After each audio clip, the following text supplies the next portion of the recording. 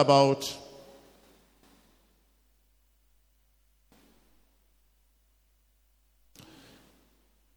today we'll be talking about knowledge of God.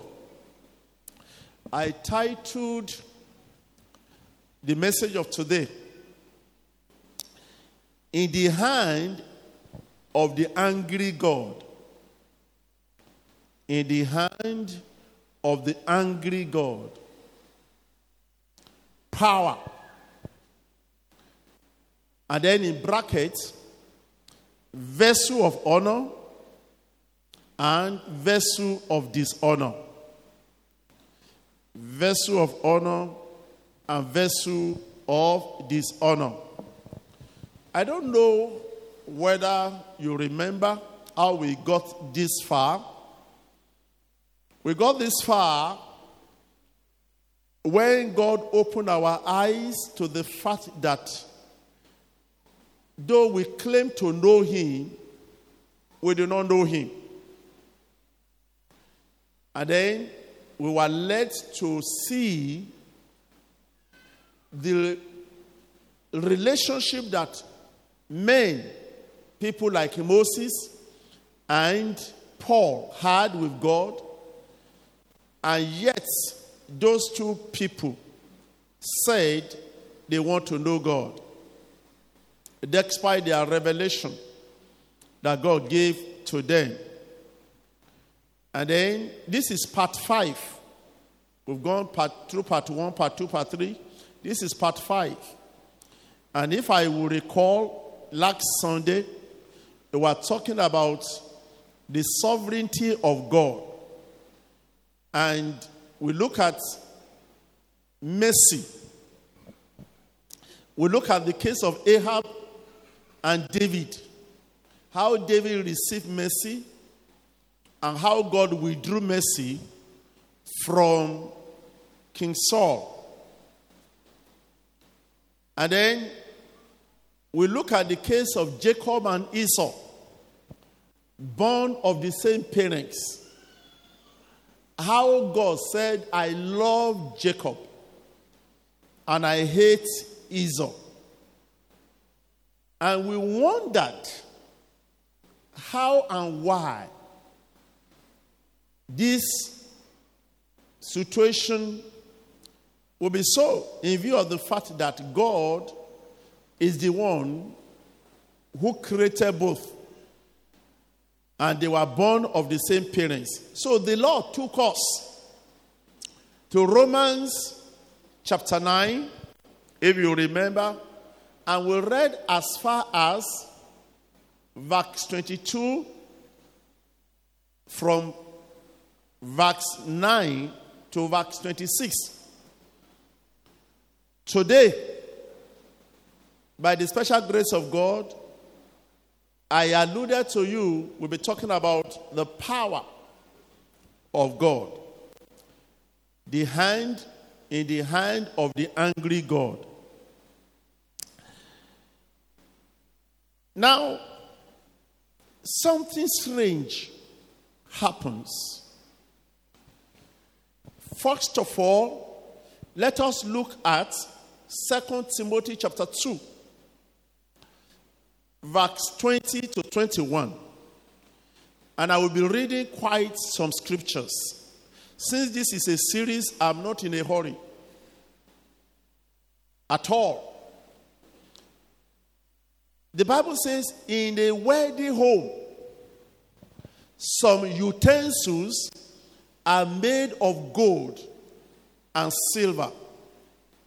Some utensils are made of gold and silver, but some of wood and on earth, and some to honor and some to dishonor. The expensive utensils are used for special occasions, and the cheap ones are for everyday's use. If you keep yourself pure, you will be a special utensil for honorable use. Your life will be clean. and you will be ready for the master's use for everyday good work. Now, you remember our sisters. Those days, they will have a cupboard. I don't know whether do you call it cupboard? Wardrobe. So, cupboard is a local. All right. Wardrobe is where you put your cloth. I'm not talking about where you put your cloth. Huh? The one where you put those places and you display them. You call it cabinet now, in better language. Now, you call it cabinet now. In those days, old school call it cupboard. But cabinet now. You display them in your sitting room or in your dining.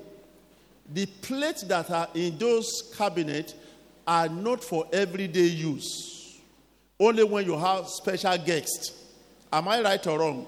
You bring them out. You display them. And even the children, you tell them, if you break any of these, it's in trouble.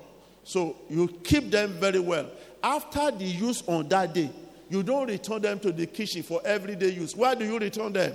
You keep them back again to the cabinet. If what I'm saying is right, can I hear your amen? So those special places are called places of honor. They are very special. Very special. There are some other ones that are regularly in the kitchen. They are themselves asking you to change them, but you refuse to change them. You use them and they are just there. You keep on using them. And so they are there. After you are tired of those ones that you use regularly, two things can happen. It's either you dash them out or you go and trash them.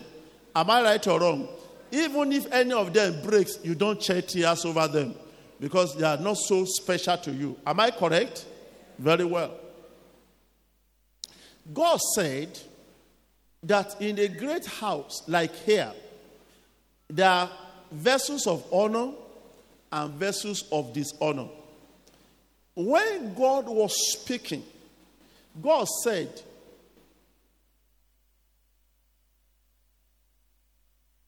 "Who art thou, O man, to answer God back? Whether he created some people vessel of honor or vessel of dishonor." And God said, as God, can't I create what I create the way I like to create them? I want you to listen to me very carefully today because the prayer you're going to pray has to do with what I'm telling you at the end of it. And I'm very certain that I'm not going to go very far with this.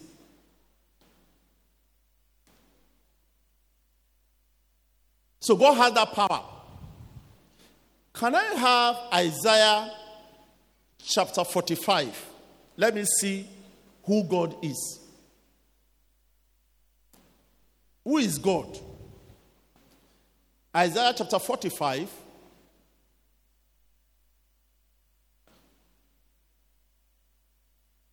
I will come back to this man called Cyrus in a moment. If I can't get to his cakes today, we'll get to it maybe next Sunday. But let's begin.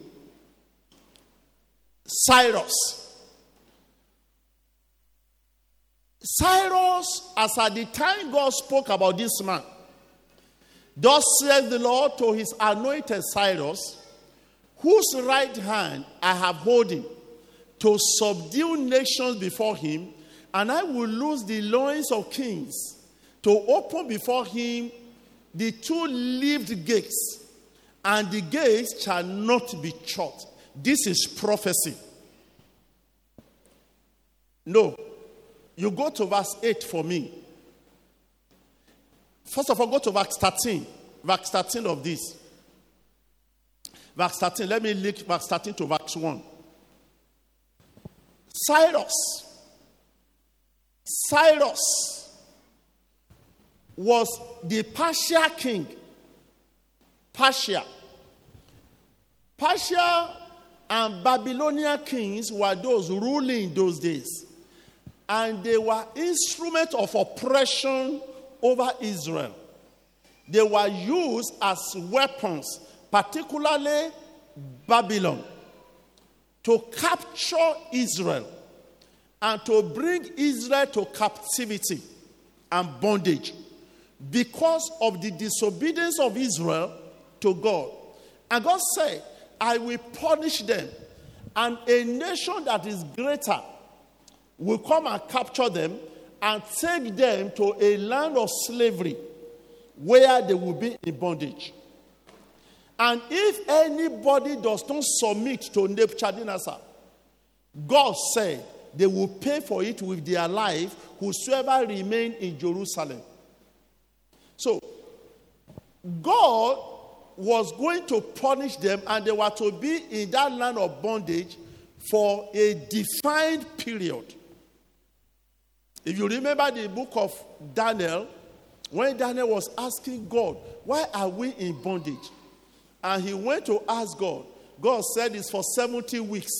For 7 weeks. 7 weeks was 70 years, which they were to be in the land of bondage. Cyrus, in verse 13, God said, as at the time when you read verse 1 of Isaiah 45, Cyrus was still in heaven, when prophecy about his birth was already spoken on here on earth.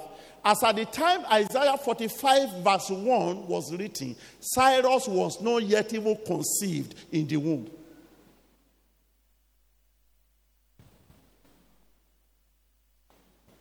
God now said, I have raised him up in righteousness, and I will direct his ways. He shall build my city, and he shall let go my captives he shall let go my captives for not price nor reward, saith the Lord of hosts. Cyrus is listed in my discussion with you as number 3. But because I am coming through Isaiah 41, but I want to give you a prelude. Who is Cyrus? Cyrus was a great commander of Persian army, conceived by heaven in years to come to be the one who will redeem the nation of Israel back to their land. So as at the time Isaiah, Jeremiah were talking about Cyrus, he was still in heaven. God already also has given a name about him. When you read Extra, chapter 1, from chapter 1 to chapter 6 of the book of Extra, but let's look at Extra chapter 1. Extra chapter 1. I will read from verse 1 to 4. Now, before you get to Extra chapter 1, what did God do? God said, I raised him up so that he may be the one to deliver my people. Babylon was a very powerful kingdom. Babylon was so powerful. You remember Nebuchadnezzar?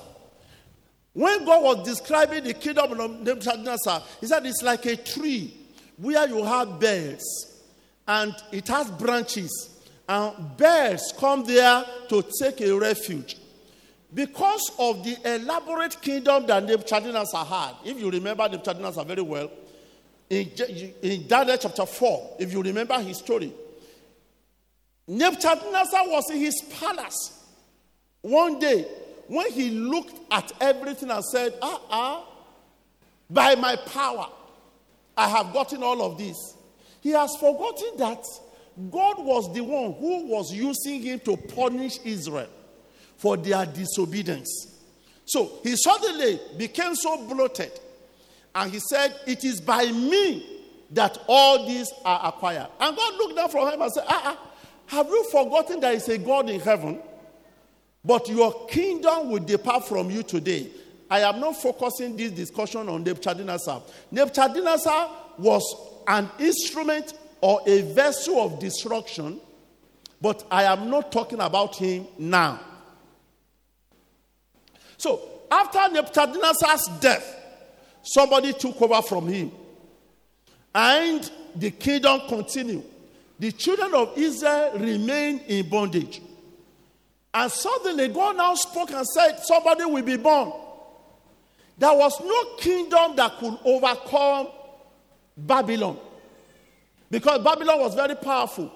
God needed to raise up another nation that can conquer Babylon, for Babylon to be under another country, for the nation of Israel to be released from captivity. So in 538 BC, before Christ, Cyrus has been born.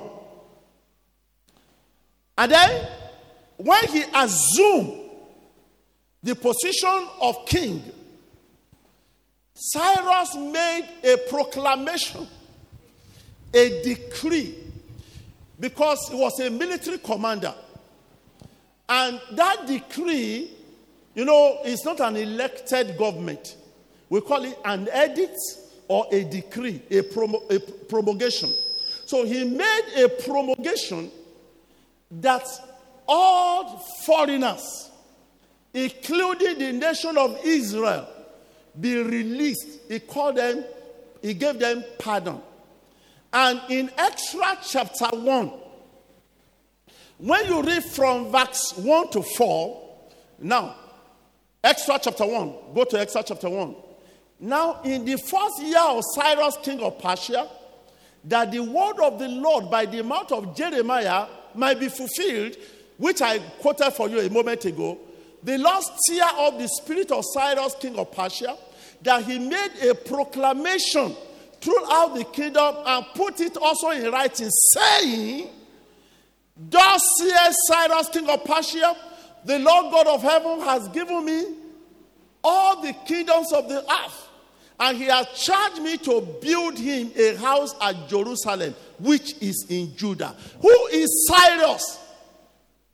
Cyrus was a Gentile. Cyrus was not a believer. But God decided to use him to build. Is like a Muslim building a church for God. Are you hearing my stories? If you are hearing me, please say amen. So, when he made this decree, he asked the question, who is there among you of all his people? His God be with him, and let him go to Jerusalem, which is in Judah, and build the house of the Lord God of Israel. He is the God which is in Jerusalem. And whosoever remaineth in any place where he sojourneth, let the men of this place help him with silver and with gold and with goods and with beasts, beside the free will offering for the house of God that is in Jerusalem. So, pursuant to that, in verse 5, the Bible now says they rose up, the chief of the fathers of Judah and Benjamin, and the priests and the Levites with them, whose spirit God has raised up to go up to build the house of the Lord, which is in Jerusalem.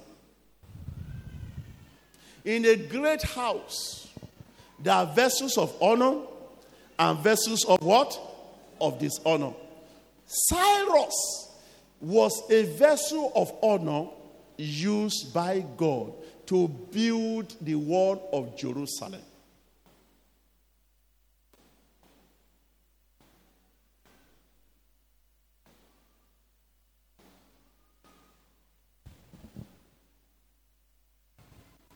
God made a statement. And I begin the passage of today. In Genesis chapter 15, when you read from verse 1, I hope you remember this series. In Romans chapter 11, verse 23, if I recall, Romans 11, verse 23. Can you go back quickly, Romans 11, 23? Romans 12, 23.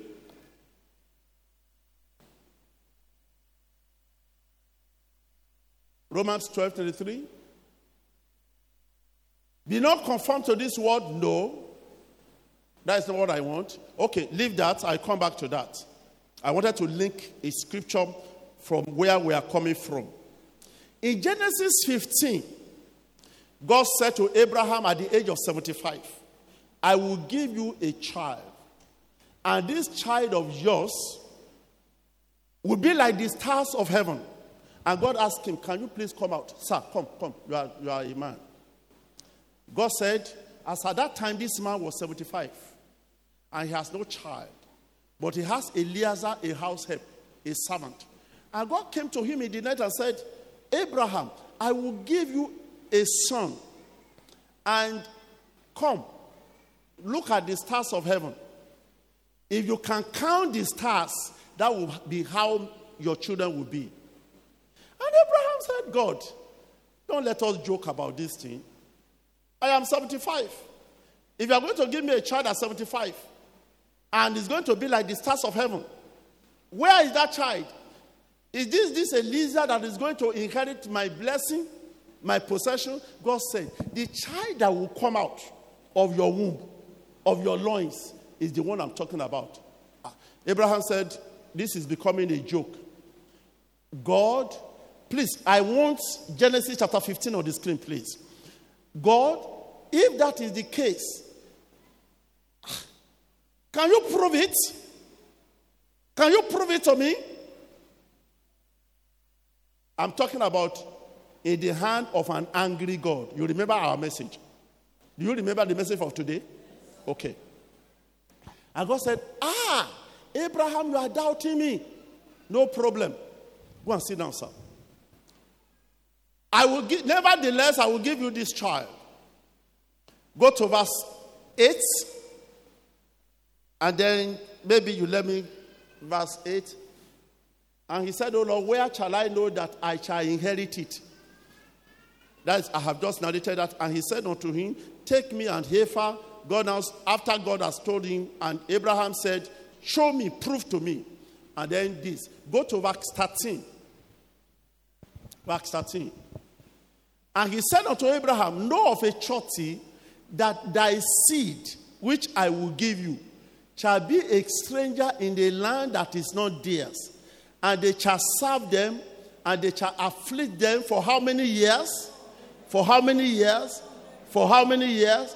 400 years. As at the time God was talking about, Isaac was not yet born. Are you listening to me? Because what I'm trying to make you to understand is, where is God? Where are you? How are you? So, God spoke about 400 years over a child that is not yet born. But God does not forget his promise. And the next verse shocked me. And also that nation, whom they shall serve, I will judge them. And afterwards, they shall come out with a great substance. God said, Egypt shall be a weapon of punishment for the children of Israel for 400 years. After they have punished Israel for 400 years, I, the Lord God, I will punish them.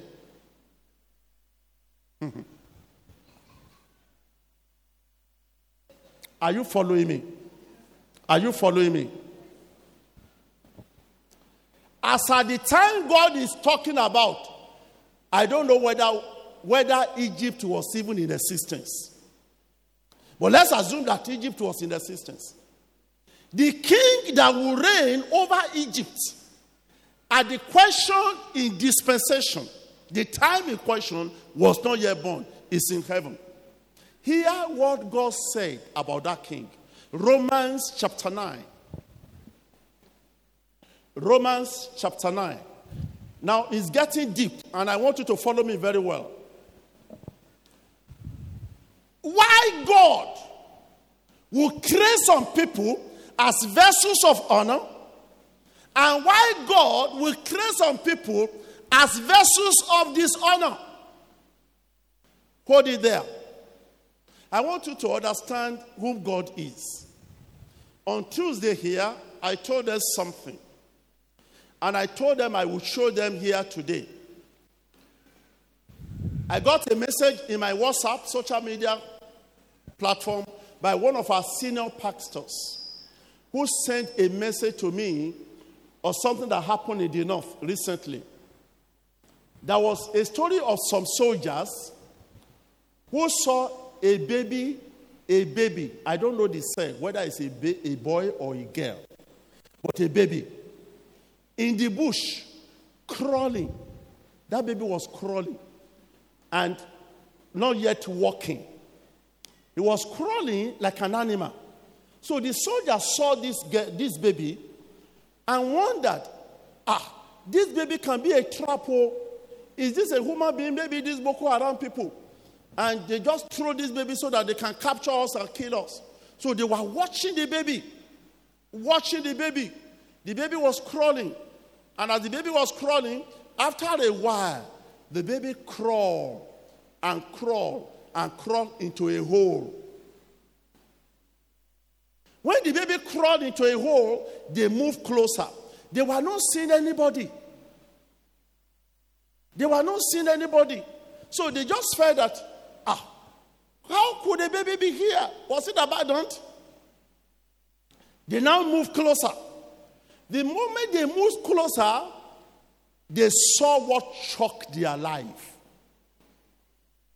They saw a human being which had been decomposed and is still decomposing, but from the loins, from the waist down, was already decomposed. A woman. From that place upward was intact. So the baby crawl. Each time the baby crawls in, the baby goes to take the breast.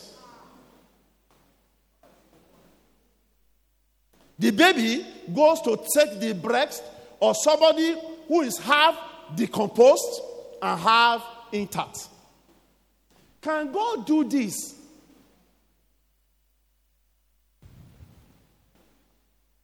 Can God? What?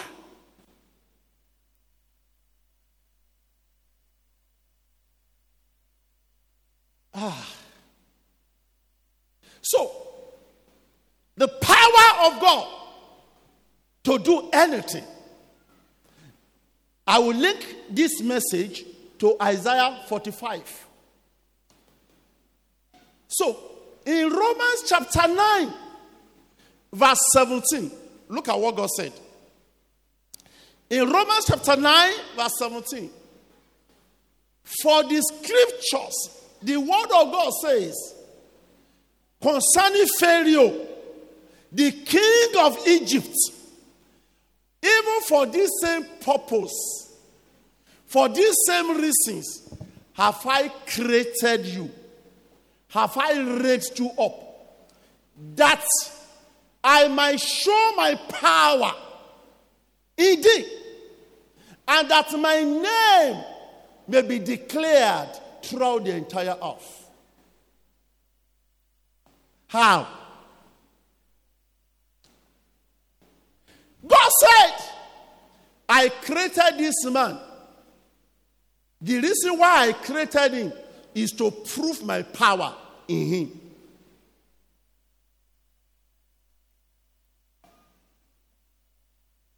The reason why is this. For God to prove his power over Pharaoh, God must continue to do something. Each time Pharaoh is about to do anything that is right, God will harden his heart to change his mind.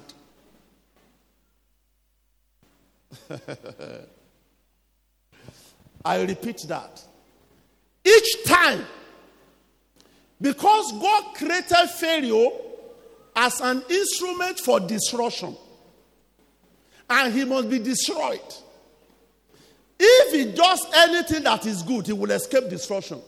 God said, I created him for this purpose, that he may be destroyed, that the world may know how powerful I am.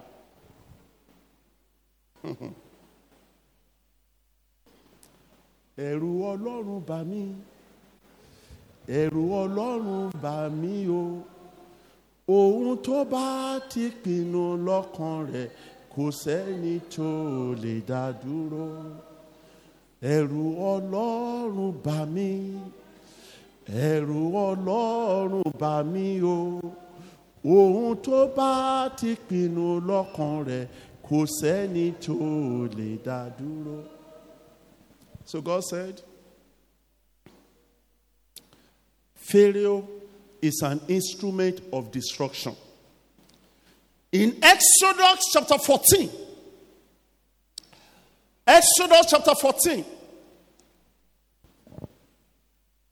when you read from verse 1 to 5, information came unto Pharaoh that the children of Israel has left Egypt and they are on their way to the promised land. Pharaoh said, what?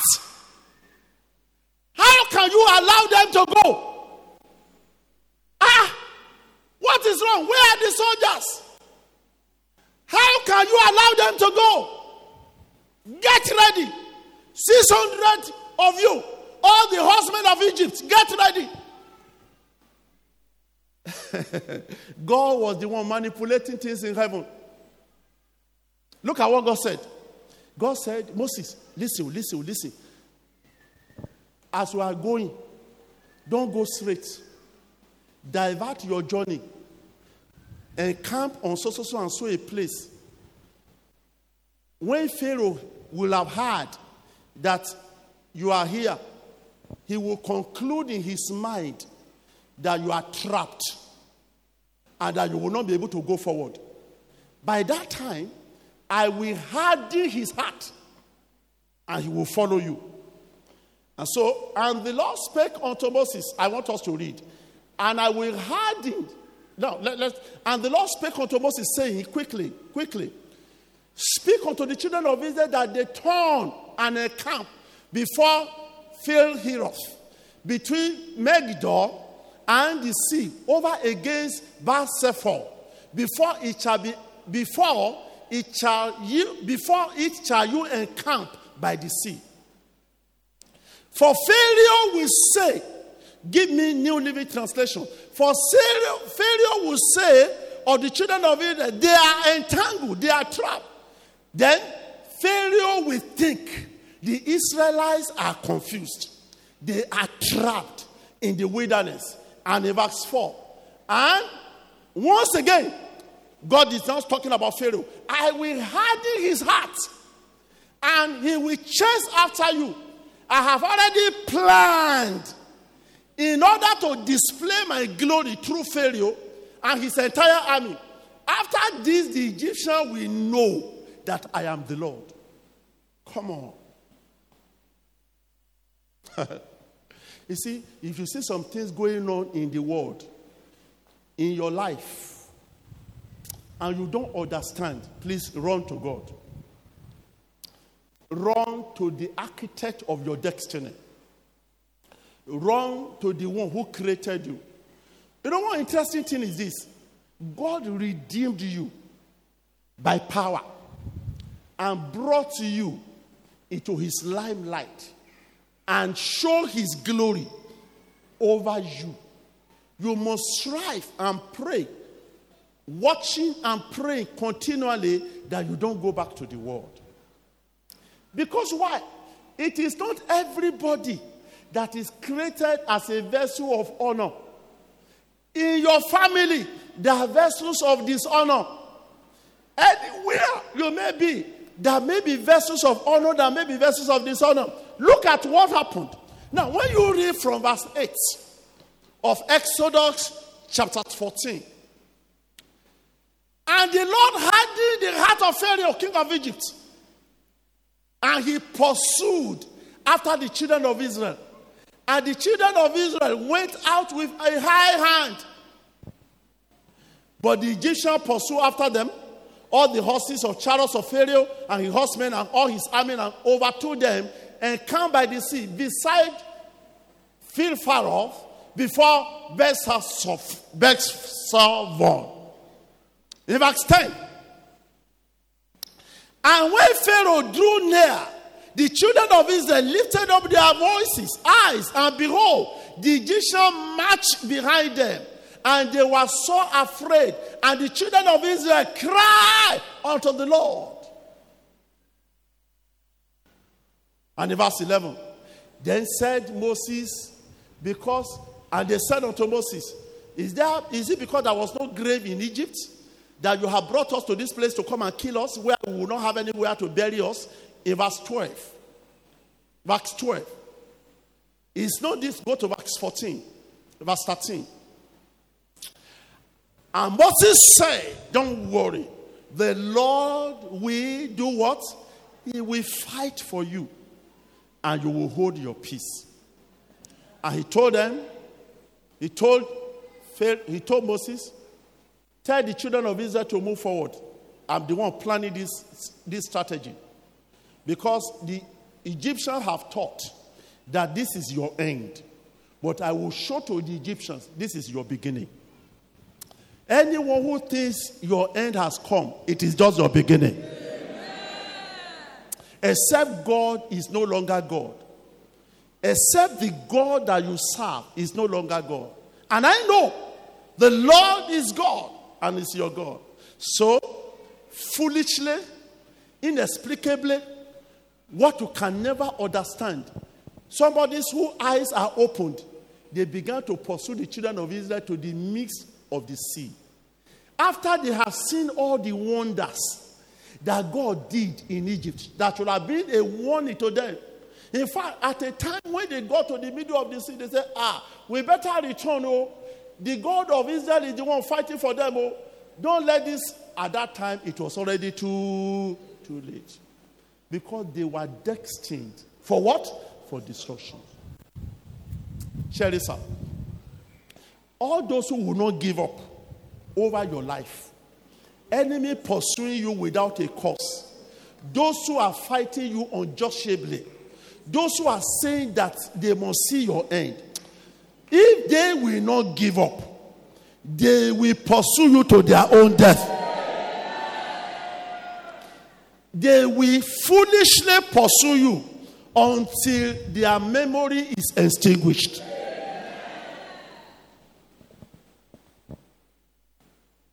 Vessel of honor and of dishonor in the hands of an angry God. So God said to Moses, after the children of Israel have passed through the dry land, look back, just make sure that no army of the children of Pharaoh escapes. When all of them were in the middle of the sea, God said, God stirred up their heart, and they kept on running. And the hoof of their horses began to be removed. They kept on pushing.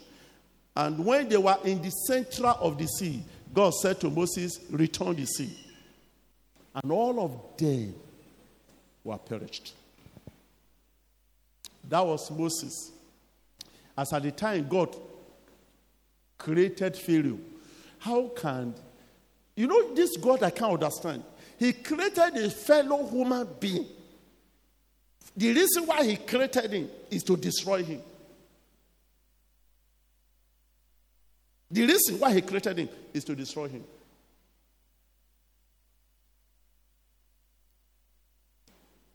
So who is God? Isaiah 45. Let's read from verse 8. Isaiah 45, verse 8. Drop down, ye heavens from above, and let the sky drop down righteousness. Let the earth open, and let them bring forth salvation, and let righteousness spring up together. I, the Lord, have created it. Verse 9. Woe unto him who argue with his maker. The potters strive with the potters of the earth. Shall the clay say to him that fashion it, what maketh thou me? Or thou walketh, hath no hands, or thy works, he has no hands, woe unto him that says unto his father, why did you bring me to the world? Or to a woman that has brought forth a child, why did you give back to me? Thus saith the Lord, the Holy One of Israel, and his maker acts of me. Go on to verse 12. I have made the earth, and I created man on it. This is God speaking now. Even my hand has stretched out the heavens, and all their hosts I commanded them. Verse 13. I have raised him up. This is Cyrus. Verse 14. Thus saith the Lord, the labor. Verse 15. I don't want this. Verily thou art God, a God that hideth that says, O God of Israel, the Savior. Verse 16. They shall be ashamed and confounded. All of them, they shall go to confusion together that are makers of idols. I want to ban sin Ọlọ́run, mi ò tó ṣe Ọlọ́run. Verse 17. But Israel shall be saved in the Lord with an everlasting salvation. You shall not be ashamed nor confounded. You will not be ashamed nor confounded. In the name of the Lord Jesus Christ. Power of God.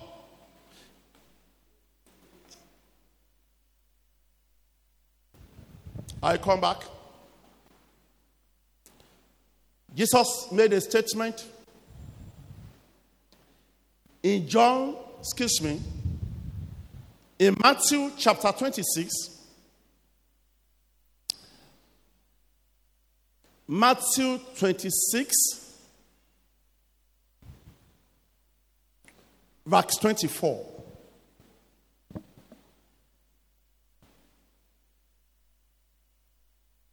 The Son of Man goes as it is written of him. But woe unto that man by whom the Son of Man is betrayed. It would have been good that that man was never born. Can I have that in New Living Translation?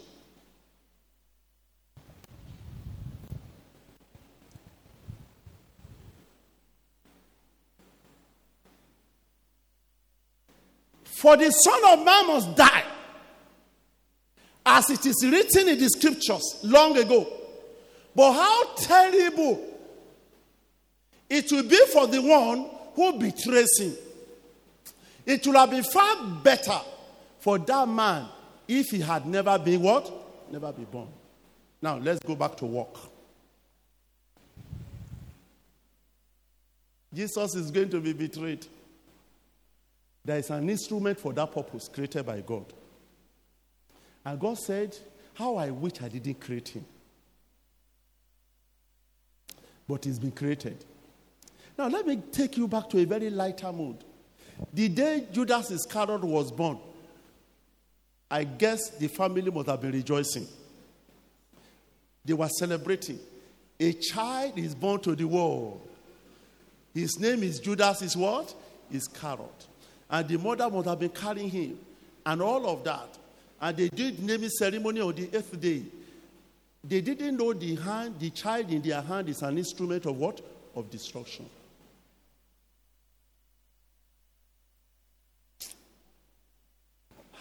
And God said, this boy that is called Judas Iscariot,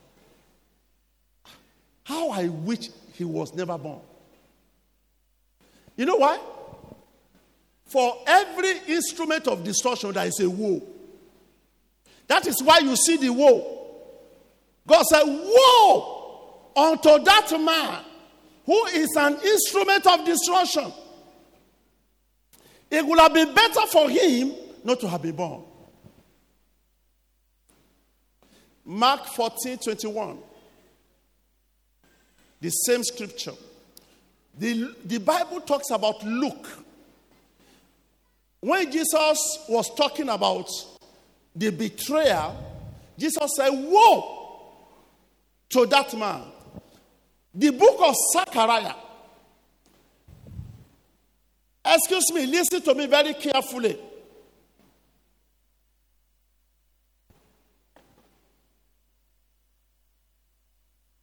I don't want to escape this. The book of Zechariah.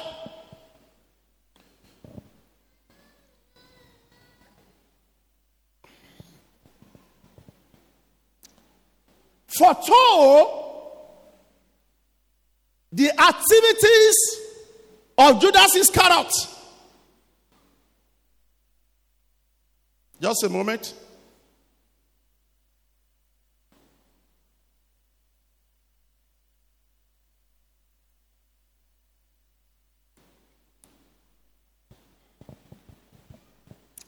And I want you to see how. You see, when we are talking about God in charge of the affairs of men, when God was demonstrating his power over Pharaoh, over the vessels of honor, over the vessels of dishonor, and all of that, God also was talking about a man called Judas Iscariot. Who is Judas Iscariot? Look at what God said about Judas Iscariot ever before he was born.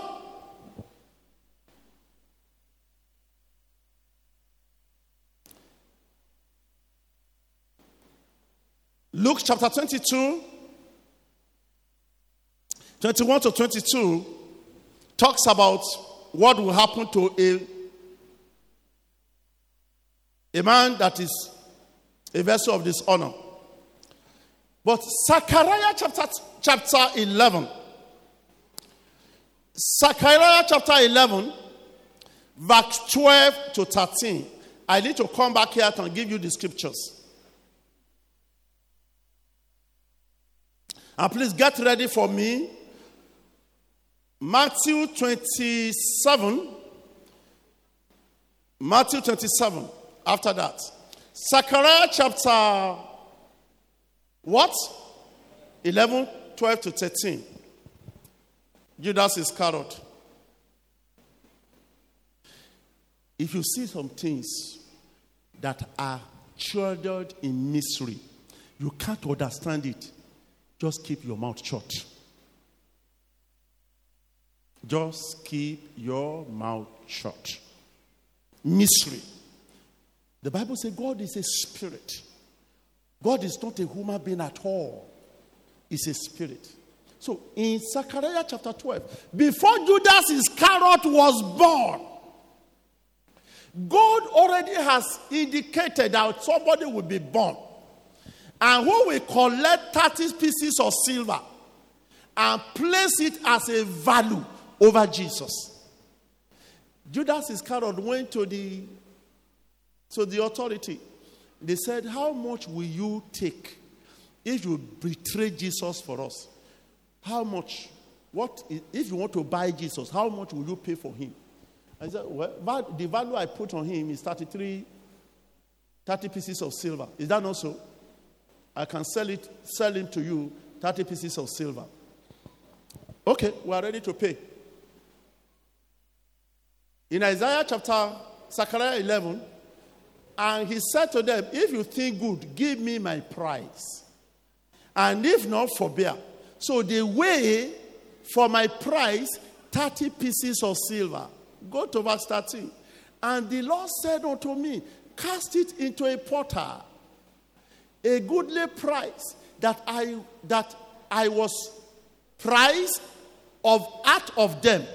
And I took the 30 pieces of silver and cast them to the potter in the house of the Lord. I will prove it to you in a moment. So in Matthew chapter 26, verse 41, he sold Jesus for how much? 30 pieces of silver, and they handed Jesus to him. Vessel of destruction that you cannot understand. So, let's see what happens to it.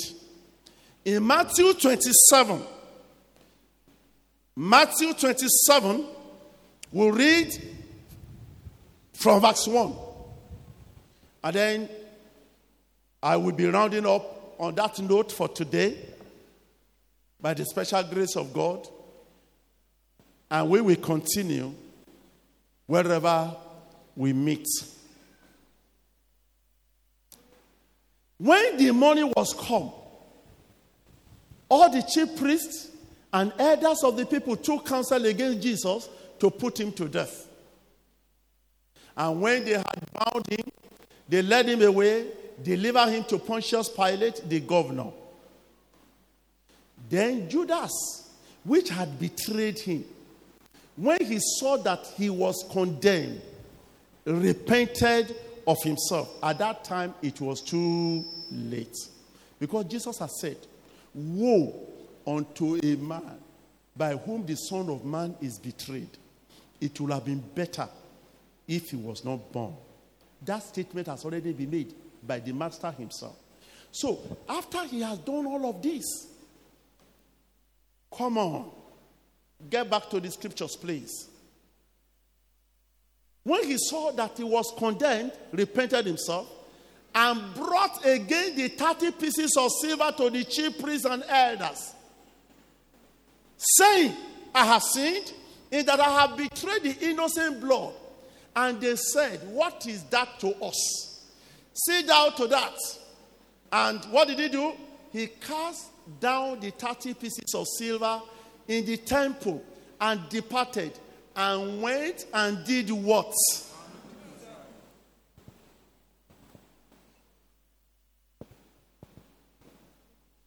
Do you remember the day they born him? What were they doing? They were rejoicing. I hope you remember 2 Timothy chapter 2 verse 20 to 21 that there is in a great house there are vessels of honor and vessels of dishonor. So, to prove Zechariah chapter 11 right, look at what happened. In verse 6. In verse 6. Verse 6. God have mercy on me. And the chief priest took the silver pieces and said, it's not lawful for us to put them in the treasury, in the offering bag, because it is the price of what? Of blood. Fulfilling Zechariah's seal. And they took counsel and brought with them the potter's feed, spoken about in Zechariah, to bury strangers. So that 30 pieces of silver was used to buy a land where criminals, condemned felons are buried. If you go to Israel today, they carved out a place, the sepulchre of Judas Iscariot. Let his land become desolate. Let him have no inheritance. Let the people that are connected to him continually be in pain. There was a cost on the vessel of destruction. So God, in Deuteronomy, as I round up, try now to tell us why he is God. Deuteronomy 32, verse 38. Deuteronomy 32, verse 38. Go to verse 39.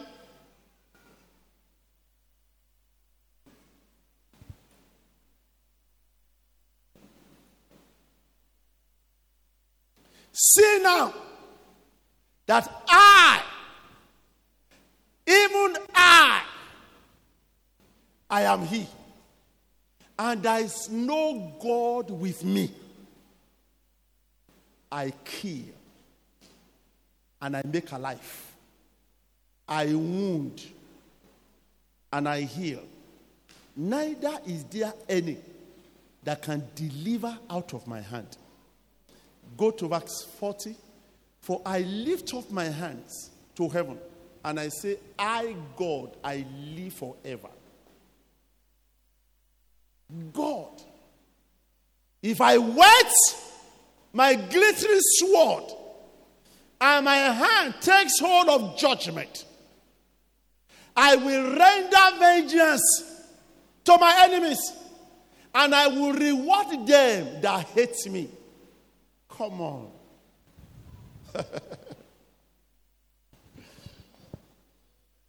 God said,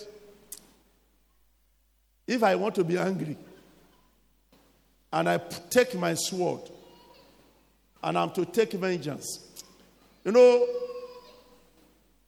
God, it's not good that God is angry. God said to Moses, he said, I know, tell your sister, Miriam, does he think that I don't know that she's alive when I appointed you? And she dares to rebel against you? Take her out of the camp. Let leprosy come upon her for 7 days. Moses began to beg. Suddenly another group rebelled against Moses. And God said, are they not afraid? Don't they see what I did in Egypt? And they are rebelling? Moses said, God, if they die a natural death, you are not God. If you allow them to die and somebody buries them, then you have not called me. The Bible says, while they are still speaking, the ground opened and swallowed them alive. That is the God of power. Let me show you a scripture. God said, okay, let me finish reading this. Go to the next verse. I think it's verse 42. I will stop. I will make my arrows drunk with blood, and my sword shall devour flesh. And that with the blood of the slain and of the captives from the beginning of revenges unto the enemy. You know, God said, I, God, I created light. I created darkness. I created good. And I create evil. And I adopt anyone that suits me. So in Psalms 115, verse 3. Psalms 115, verse 3. The Bible says God is sovereign. God is so powerful. He's in the heavens and he does as he pleases, that nobody dares query him. That is why you see a human being half decayed, half human being, and meek is still coming out. Ẹ̀rù Ọlọ́run bà mí, ẹ̀rù Ọlọ́run bà mí o. Ohun tó bá ti pinnu lọ́kàn rẹ̀ kò sẹ́ni tó lè dá dúró. Ẹ̀rù Ọlọ́run bà mí, ẹ̀rù Ọlọ́run bà mí o. Ohun tó bá ti pinnu lọ́kàn rẹ̀ kò sẹ́ni tó lè dá dúró. Kò sẹ́ni tó lè dá dúró.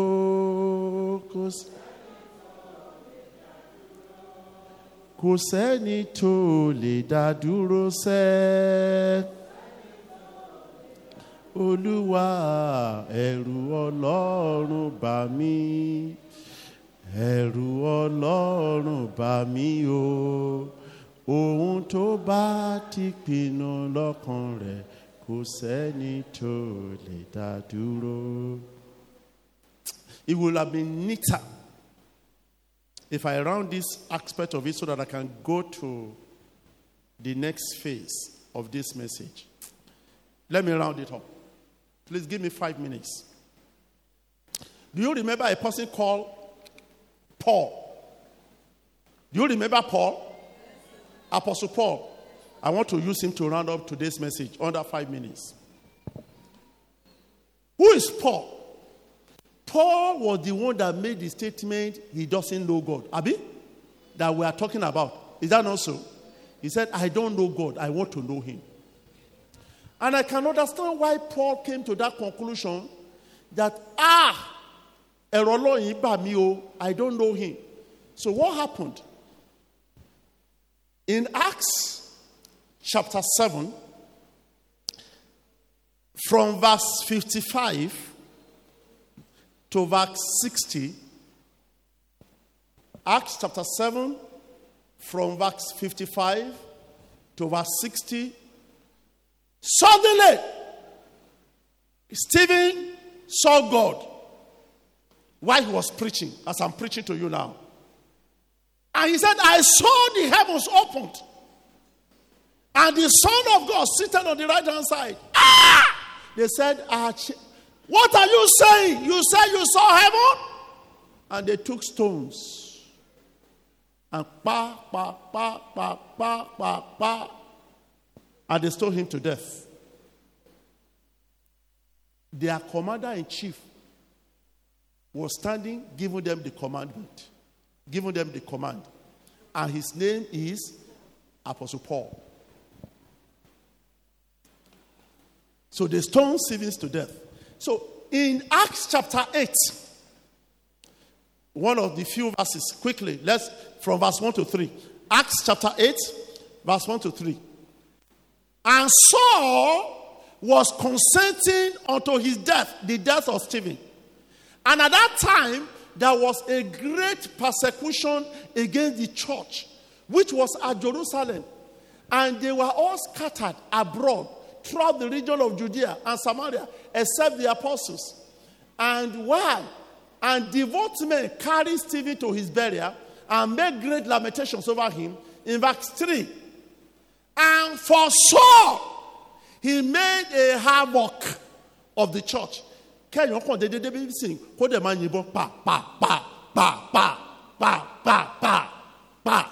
Killing people that were gathered together in the church who were worshiping God without offense. That was what Apostle Paul did. So, and for Saul, he made havoc of the church, entering into every house and hailing men and women. Women were of a weaker vessel. But you see a man who will still be doing gara, gara, gara, gara, gara. Whether you are a man or you are a woman, Apostle Paul did not care. So he was holding all of them to prison. And in verse 4, therefore they that were scattered abroad went everywhere preaching the word. And in verse chapter 9, Apostle Paul was not satisfied. Verse 1, chapter 9, verse 1, quickly. And Saul, yet breathing out threatening and slaughter against the disciples of the Lord. You don't understand. I don't understand God. I don't understand God. How can you be killing the disciples of God? You enter the church. You arrested them. You kill women and men. A man called Paul. And he went to the high priest and desired of him letters to Damascus, to the synagogue, that if he found any of his way, whether they were men or women, he might bring them bound to Jerusalem. And as he journeyed, he encountered God. Can I have verse 8? Let's move quickly, because I promise another 5 minutes. And Saul arose from his earth, and when his eyes were open, he saw no man, but led him by the hand and brought him into Damascus. Verse 9. And he was there 3 days, and all of that. Verse 10. Quickly for me. And there was a certain disciple at Damascus named Ananias, and to him said the Lord in a vision, Ananias. He said, behold, I am here, Lord. And God said to him, the Lord said to him, arise, go unto the street which is called Straight, and inquire in the house of Judah for one called Saul of Tarsus. For behold, he prays. And I have seen in a vision a man named Ananias coming and putting his hand on him that he might receive his sight. Then Ananias said, Lord, I have heard of this terrible man, how much evil he has done to your church at Jerusalem. Look at what God said. And he has authority from the chief priest to go and do the rest of the work that he has been doing. Verse 15. But the Lord said unto him, go thy way. He is a chosen vessel.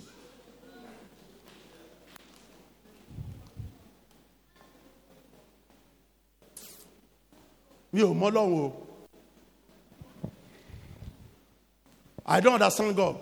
You know, I owned up at the beginning. Because as we are searching God together, trying to find out whom this God we are serving, how terrible, how good, how kind, how loving, how faithful, dependable, wonderful, how reliable he is, and how consuming fire he can be. And God said, yes, I understand. It's a chosen vessel of honor. How can he be a chosen vessel of honor? How can he? He's a chosen vessel of honor to bear my name before the Gentiles and kings and the children of Israel. Wow! Hear what Paul said. Hear what Paul said himself. Galatians chapter 1. Can I have verse 14 and 15? That is where we are going to end. Galatians 1. Read. Let's go to verse 13. Look at what Paul said. But his own testimony. He said, for you have heard of my conversation in the time past, in the Jews' religion, how that without measure I destroyed the church of God. And do what? Verse 14. I profited in the Jews' religion above my equals in my own nation, being more exceedingly zealous for the traditions of my fathers. But hear this. But when